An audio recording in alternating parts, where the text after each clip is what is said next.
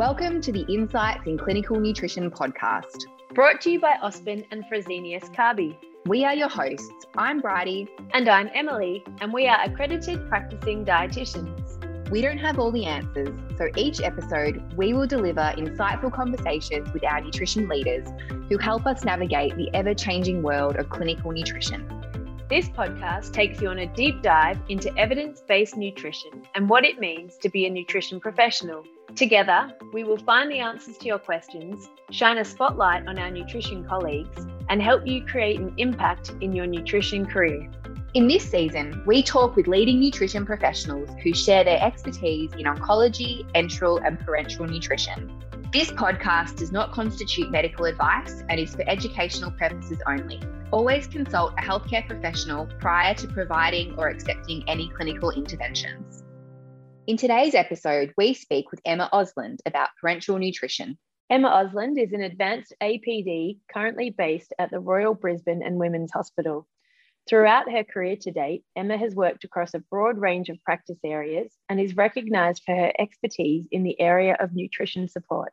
Emma has taken a lead role in developing Ospen's adult trace element and vitamin guidelines for adults requiring parenteral nutrition and the Ospen quality framework for home parenteral nutrition provision. She is an active member of the Ospen Home Parenteral Nutrition Model of Care Working Group, who are continuing to work towards laying the foundations required to establish a national model of care for home parenteral nutrition in Australia. Emma, welcome to the Insights in Clinical Nutrition podcast. We're really looking forward to learning more about parenteral nutrition with you today. Thanks, Emily. Thanks, Bridie. It's great to be here. So, Emma, for those people who may not have had much experience using parenteral nutrition, can you give us a brief overview of what it is and how it was developed? Absolutely. And probably before I say anything further, I should just say that my experience in parenteral nutrition and actually all things dietetics is with adults. So all of my answers and comments today are going to be with that as my primary focus unless I say otherwise. All right, so PN, it is a fancy name for intravenous nutrition. So basically it just means that we're bypassing the gastrointestinal tract and taking the nutrients directly into the bloodstream. So obviously for that to be safe and effective, the nutritional components are broken down into their most basic forms of glucose, amino acids, and lipids, so they can be directly incorporated into the metabolic processes. It's sometimes called TPN, and I was going to say up front that I reckon we need to drop the T off the TPN because T meaning total parenteral nutrition, I think is a bit of a wrong idea, and certainly I see that in practice where people are thinking that the bags themselves are complete, whereas we know that for most bags that are used in hospitals in Australia, the vitamins and the trace elements have to be added separately, and so not total without those. And the other thing is we don't ever really want somebody to be totally IV fed if there's not an absolute contraindication for some other kind of oral or enteral provision. We know that that's much better for the gut. We know that's much better for reducing complications. So I think PN is probably a better term than total. You also asked how it was developed. Wow, it's a really interesting story, actually. Probably one that needs its own podcast to go through in full detail, but it's relatively recent in the sense that it's only been developed since the 1960s. So Stanley Dudrick is probably the best known person associated with its development, and they went through this interesting process of pioneering the components of it, which we just take for granted now that we've got them all commercially prepared, but they had to go through and develop safe infusions for glucose, for the proteins which they broke down from fibrate hydrolysates, were able to demonstrate the safety of PN in little beagles to start with before they started using it on humans. And I guess the rest is kind of history from there. I really enjoy hearing the history of how TPN, or I will say PN now, was developed. It's really interesting to just hear the history of it all. So thanks for sharing that. No worries. There's actually some really good review articles available if anybody is interested in reading those. Just Google or PubMed them. There's probably a dozen or so that come up that will fill you in on the details. For sure. And we can put those in the show notes as well. Cool. Emma, can you tell us more about which patients require TPN and what the benefits of using or PN, or what the benefits of using parenteral nutrition are? So I've really thrown you off by taking out the T. I'm sorry. I wholeheartedly agree. Actually, I think, but we usually do say TPN because to the MDT that is what it's known as, isn't it? But yeah. Yes, I think PN. I mean, because there are other forms, supplemental or HPN, SPN. We've got a range of acronyms for sure. So look, I guess PN is what we use to nourish somebody when their digestive tract is not functional or accessible. So we always go with the theory that enteral is better if we can use it, but on those occasions where we can't, then that's where we go. So those patients would be people who have got a problem with the motility of their digestive tract, whether that be something temporary like a blockage or an ileus after surgery, or whether it might be problem with the functional absorption side of things. So somebody who's got mucosal damage or have had an alteration to their gut length where they're no longer able to absorb enough fluid, whether that be a temporary or a permanent thing. The other side of it is when the digestive tract is functional but not accessible, and that can be for individual reasons, such as if there's been anatomical changes or if there's been problems with, I guess, on an organisational level, if you can't get a nasojejunal tube placed, if nasogastric feeding is not recommended in that particular clinical context. Great, thank you. And what are the benefits of using PN in these types of patients? Well, benefits is they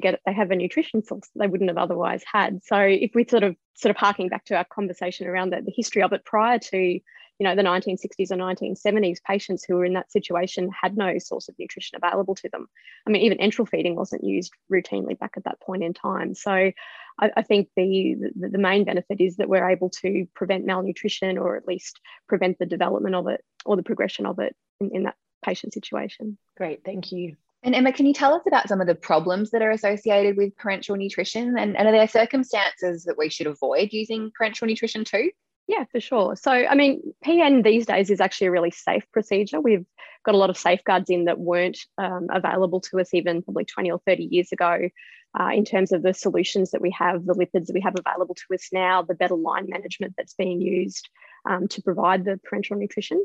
So by and large, it's safe. And I'd say with, maybe with a few caveats of precautions around people who've got severe liver or renal problems, that there's really no major contraindications or any patient group that you wouldn't necessarily use it with, unless they had a sensitivity or an allergy to one of the components. But it does have some problems associated with it. Some of it historical because of the way that overfeeding was done so routinely back in the olden days. They used to think that more is more, and as a result, people would be overfed and have hypoglycemia and liver problems associated with those. Those issues are still present potentially given the individual patient circumstances. And I think liver problems are probably one of the ones that we would see in longer term patients rather than short term patients. I think I could probably retire if I had $1 for every time on a PN round about day 3 of somebody on a PN who's just started on PN and all of a sudden their liver functions have changed somewhat. And the team's like, oh my goodness, the PN's doing it. You've got to look at the broader picture. This patient's, if they're on PN, it's because they've got some pretty significant medical things happening. You really want to look at, their enterohepatic circulation has been affected by whatever their indication for PN is. They're probably now on IV antibiotics or IV medications, which are a lot harder on the liver to process as well. So you've really got to look at the broader element of that before attributing the problems to the PN itself. The other major issue, and I think it's probably a bigger issue than the metabolic ones, particularly in short-term patients, is the line complications. So the line through which we're providing the PN can be a source of infection for patients, particularly if line handling issues are a problem. But also, like nasogastric tubes and other feeding devices, they're prone to blockages, they're prone to breakages and dislodgement. So it's the same sort of problems that we see in other areas of nutrition support that we have to be mindful of. I guess the difference is it's going directly into the heart in most cases, so the risks are a little bit higher. Yeah, great. So I guess, as you said, as all those sort of medical management side of things have advanced, the safety and the effectiveness of parenteral nutrition has improved as well with that. But keeping in mind those particular renal and liver patients, should we start TPN in those patients, or is it just more that we should be aware if we do start that things might go awry a bit more quickly? I think it's just a matter of monitoring. So I wouldn't withhold PN from somebody who has an indication for it if they had those issues under normal circumstances. Obviously, every patient is individual, and you have to take it on an individual basis in conjunction with the multidisciplinary team who's involved with the overall care. Because I guess nutrition is just one component of the bigger picture for that patient at that time. But yeah, certainly I wouldn't withhold nutrition, and I would be just monitoring closely, particularly around the areas of concern, whether it be liver, renal, or both. Great, thank you. With some of the considerations you've just mentioned, are you an advocate for multidisciplinary PN rounds? Absolutely. Absolutely. I think that's probably the biggest evidence base we have in parenteral nutrition is that we know that multidisciplinary team management is by far the safest, the most effective, and the most efficient, and cost effective as well for the bean counters who love that stuff. Yeah, definitely MDT all the way. And who should be on the team? Good question. So some form of medical, and I recognise that every organisation and hospital has a different case mix of medical physicians and intensive care doctors and gastroenterologists who would potentially be involved. I don't actually think it matters which medical discipline's involved as long as there is some medical oversight. Dietetics, obviously, for the prescribing of the PN, pharmacy for ensuring that the provision and also the pharmaceutical and the medication management is consistent and appropriate for the patient, and also nursing to make sure the line management is well done. And I always involve the ward staff as well because I think they are key to making sure it's happening safely. Absolutely. And the way that we prescribe it. That's right. They're on the ground day and night, aren't they? And so the team come and go, but it's great to have them included. And in terms of composition, can you tell us about what the formulas contain, and are there any nutrients that are missing? Yeah, sure. So like we talked about before, the macronutrients are in their most basic form, so glucose, amino acids, and lipids.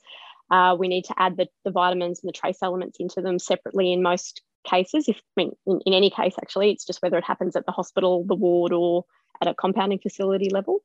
I guess when I always think of PN as a little bit like enteral, in the sense that you have different products that will have different compositions. Some will be higher protein, some will be electrolyte modified, some will have different lipid forms depending on which way you're looking at it. I guess the difference with PN is you've actually got less options to choose from because of the nature of it as a treatment. The other consideration we have too is we've got different concentrations depending on where we're infusing the PN. So by and large, in most facilities, it will be a central parenteral solution, so a very high osmolarity solution that's designed to be put through a central venous access device to go into the heart.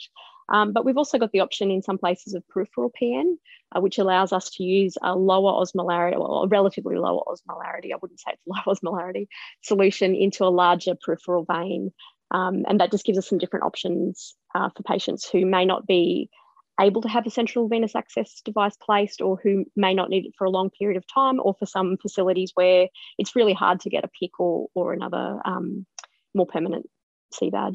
Great, thank you. Yeah, I think the getting access is often one of the biggest holdups, isn't it? So absolutely, potentially using peripheral PN as a bridge it's not something we do where I work, but it's something I'd be interested definitely in. Yeah, and I think it's really an emerging area in Australia because we've only just recently, in the last couple of years, had access to shelf-stable PPN solutions, which is, I think, a real game changer for the use of those. And just circling back to the second part of your question, are we missing any other vitamins or trace elements or any other nutritional components in the PN? I think the short answer is yes, in the sense that we do have our multi-trace elements and multivitamin components that are added in, but there are a lot of elements that I guess we're recognising in human nutrition are important, if not necessarily essential or maybe conditionally essential. But a lot of those things we're still developing, we're still understanding, and currently they're not incorporated in parenteral solutions. Even things that are recognised in the, like the RDIs as being important, like choline, that's not actually part of any of the multivitamin or micronutrient preparations. There is some of it in the soy lipid component of the IV lipids, but it's really hard to know if it's an adequate amount from that perspective. So I think in the future, we'll probably find that our PN practices and our PN products will evolve and continue to change as well, sort of catching up with the evolving knowledge in that area. I think we have to remember that nutrition science is really new. We only isolated vitamins in 1911. So it's 110 years ago. We're still very much an emerging science, and I think we will see changes that are consistent with that over time as well. Absolutely. Still so much more research to be done. Absolutely. And Emma, you have done extensive work in this particular area in micronutrients and multivitamins and trace elements, but some organisations will provide those in the parenteral nutrition bag, whereas others provide them separately. They hang separately to the TPN. What is the best practice for that provision? That is a great question, Bridie, and one that we actually don't really know the answer to. So essentially the decision as to whether to give it as a sideline or to add it to the bags ultimately comes down to an organisational decision, depending on what facilities they have available on site or what storage space they have if they're going to order in pre-compounded bags with those vitamins already added into them. So look, I think there's pros and cons to both sides of that type of administration. The theory has traditionally been it's better to run the micronutrients alongside the macronutrients so that they can be incorporated simultaneously. That's what happens with food. Why would we not do that with PN? The downside of that, though, in the sense of PN is that, the PN solutions, we think of them as food, but they're actually just this big chemical mess of stuff in a bag. And what we find is that particularly the antioxidant vitamins are very, very prone to denaturation by some of the trace elements. So if you have those added to the bags a long time before you're actually going to administer them, you might find that you have lower levels of some of those vitamins than you're expecting. So that is a potential downside of that. The flip side is if you run the micronutrients as a sideline, ultimately you're going to have to run them slower than the PN infusion itself. So, between 1 and 4 or 6 hours, depending on which product you're using. So the theory there is that potentially you can hit the renal excretion load and you might just end up peeing out a portion of your dose that you think the patient's getting. And usually you can tell if this has happened if they've got bright yellow urine in the urine bag next to them. So, that's a potential issue to consider as well. And while we don't have any data about how vitamins are affected with that, it's all kind of theoretical.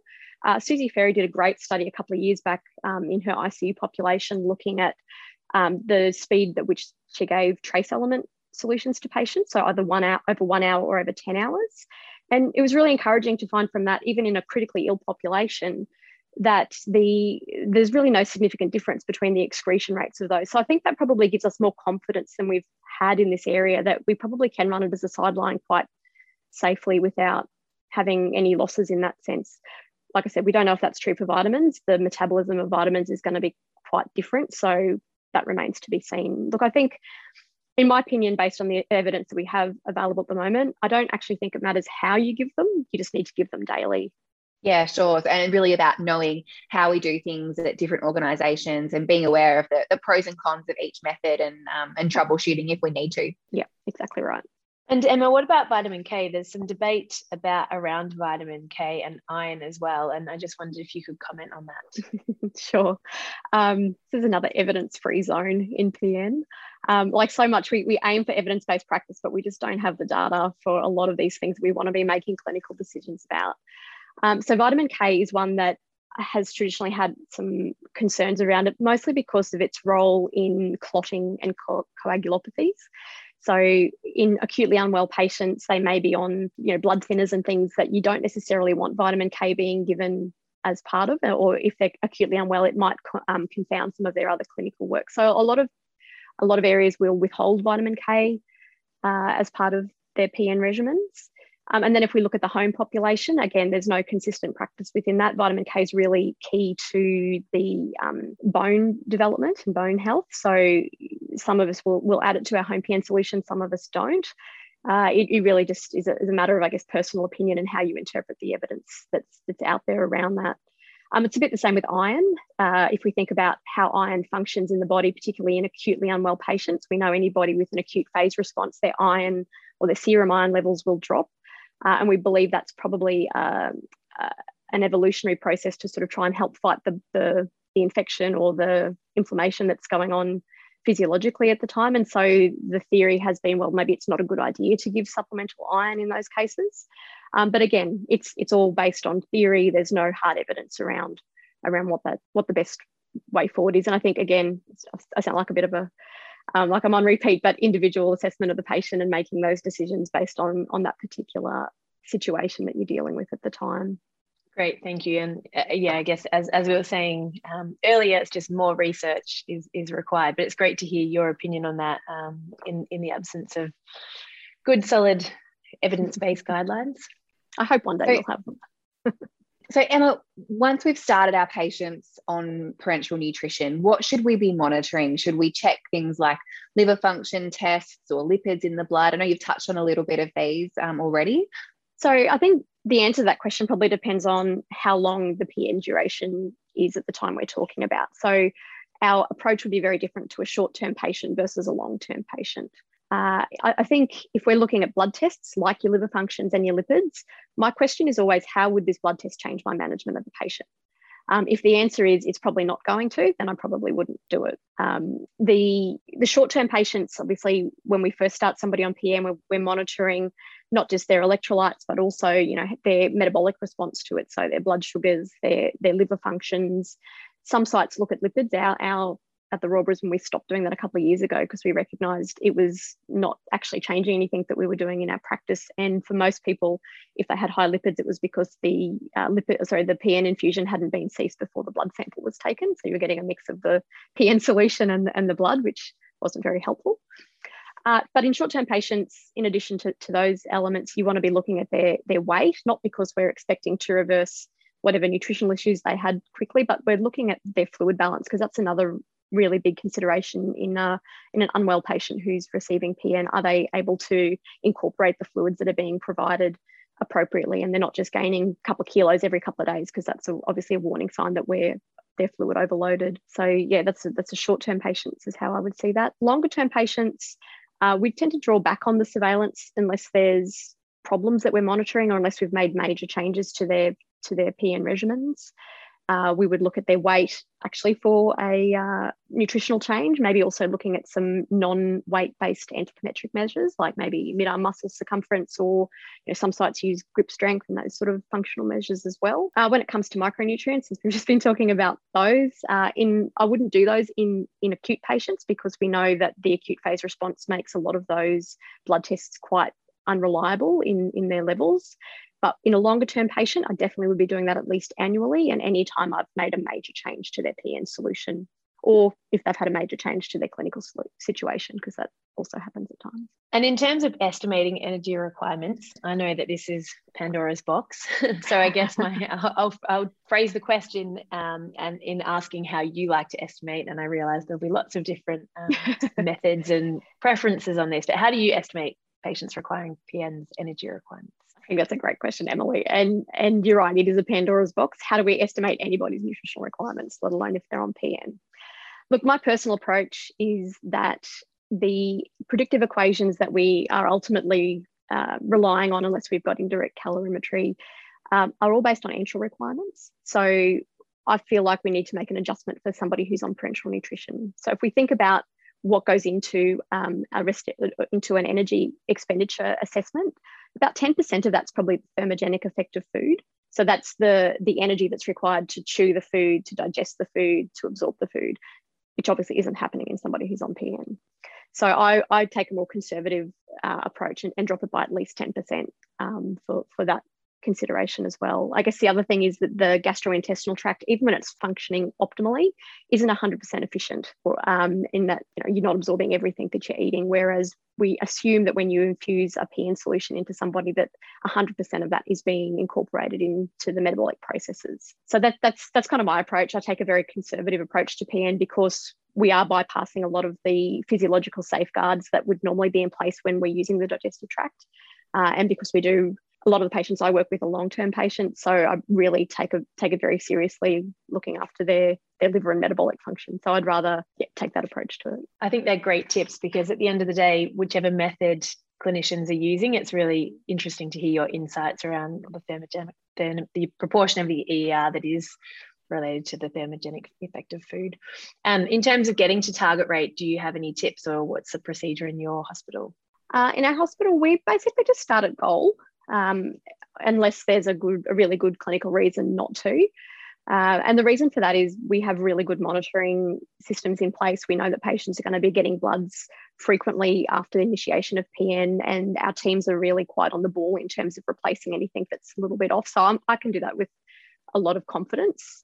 I think probably the conventional wisdom has been to sort of start slow, because there's been concerns about refeeding syndrome and how that might impact somebody who's on PN, as well as other nutrition support modalities, I guess. But there was a study that came out earlier this year from the UK that was really interesting, that looked at the way that you start somebody on PN. They looked at using full rate of PN versus half rate of PN for the first 48 hours, and then back to full rate at that 48-hour mark. And what they showed was that there was actually no difference. Both groups had, or a proportion of both groups had changes in their electrolytes, but there was really no difference between them and how you started them. I mean, admittedly, the study had a few recruitment problems, which might affect will affect the power of the study, but I think it really does give us some food for thought about our traditional processes of going slow when maybe we don't need to with our contemporary PN practices. Yeah, that's right. And you may not know, but off the top of your head, did they include patients who were identified to be at risk of refeeding syndrome? Do you know? They did. That was actually part of the inclusion criteria. Wow. So they avoided anybody who was at the severe end of the NICE guidelines risk, but anybody who was sort of at risk was included in that. Fantastic. Yeah, it's a good study to review. Thank you. And that brings us to the end of part 1 of this episode. We look forward to you joining us for part 2 and further insights next episode. Thank you for listening to the Insights in Clinical Nutrition podcast, brought to you by Osman and Fresenius Kabi. If you would like to support the podcast, please subscribe to the show and share it with your friends and colleagues. To keep up to date with all the latest from Osman, you can head over to our website at www.osman.org.au or email us at podcast@osman.org.au.